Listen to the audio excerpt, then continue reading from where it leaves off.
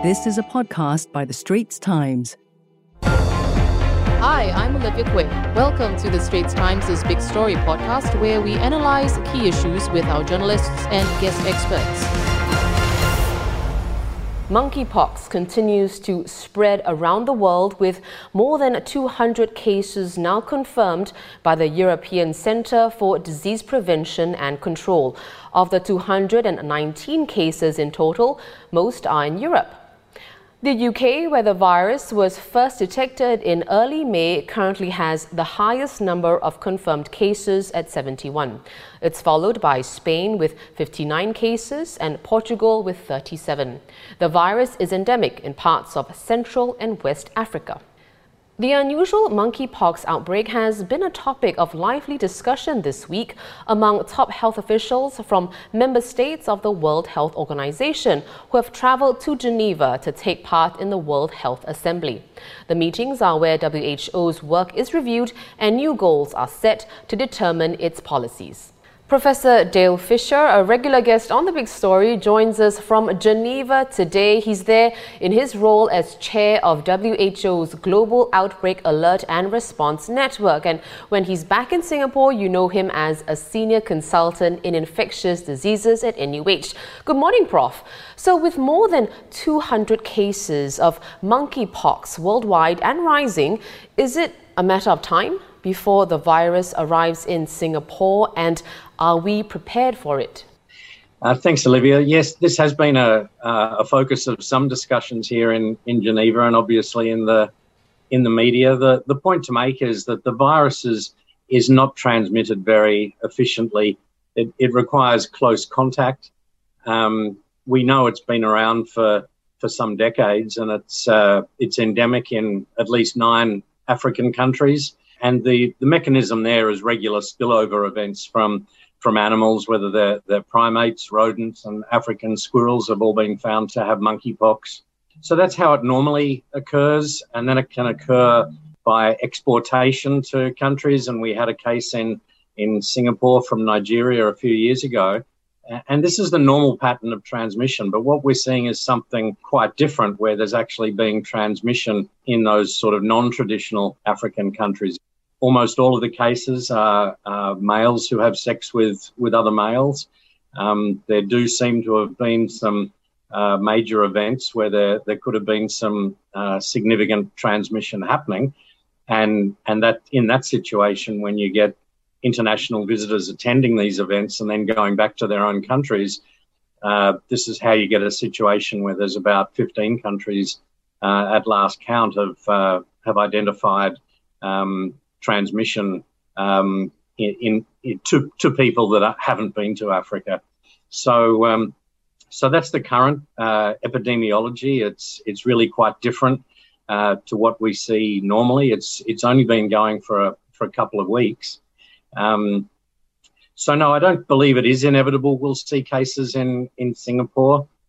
There's a strong belief here that we can put the cat back in the bag, if you like, by early detection of all the cases, and that requires a lot of vigilance in, for instance, sexual health clinics and things like that. And if those people are identified early, isolated, and further spread prevented, then we can end this cluster and return to the situation where the only cases we see are exported from those countries. Well, Prof, how are countries tackling the monkeypox outbreak? And at this point, is there a need for any discussions about vaccination strategies? So the smallpox vaccination is quite effective. It's the same family of viruses that between smallpox and monkeypox. So the vaccine does have effect, but there's not a large supply, obviously, smallpox being eradicated in the late 1970s. So, but people have always kept the capacity to make smallpox vaccine, really in case of bioterrorism or something like that. But no, there's been no discussion of widespread vaccination. You'd have to cast a very broad net, and you'd have to use up a limited supply. So no, that wouldn't be a good strategy, but it may have a role in people with early disease. You can actually mitigate deterioration, perhaps in immune-compromised patients that are identified early. So in that sense, as an early treatment, smallpox vaccine could have a role, but it's a limited role. Really, we're looking at the public health interventions, which we're all very familiar now, Olivia, with early detection, diagnosis, isolation, contact tracing, and quarantining those contacts. And in this way, we should be able to stop the spread. Well, you are connecting with us from Geneva. So what else have you and your peers have been discussing over there? And any new concerns about the COVID-19 pandemic or even the flu? Yeah, of course, monkeypox is very much a late breaker item. Most of the discussions, at least in terms of health emergencies, have been around COVID and the next pandemic, if you like, sort of how we develop the global health workforce, especially in light of the vulnerabilities that we've looked at, all the really international contributions that can be made to pandemic response, while understanding that an understanding of how countries, literally at a country level, manage the pandemic, these will need to be paired, whether it's the international efforts or the national efforts. So how an architecture can be designed globally and locally that sees alerts trigger a rapid response, rather than what we saw this time was a very varied response, where in Asia the alert triggered a lot of work back in January, February 2020, whereas much of the rest of the world was still believing everything would be okay. So this trigger needs to be a lot stronger. There's another item is a global infection control strategy, not so much for outbreak response, but just in general to bring up the standards of healthcare associated infection control globally. That's a nice piece of work and a resolution going forward on that today.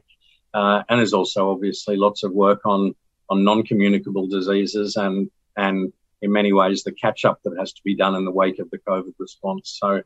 So yeah, it's very busy times here at the World Health Assembly.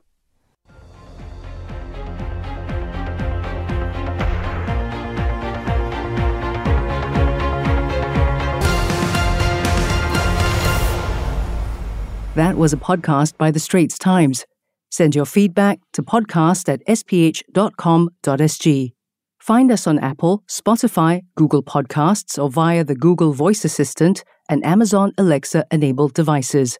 For more podcasts by The Straits Times, The Business Times, and Money FM 89.3, you can also download the Audio by SPH app. That's AWEDIO.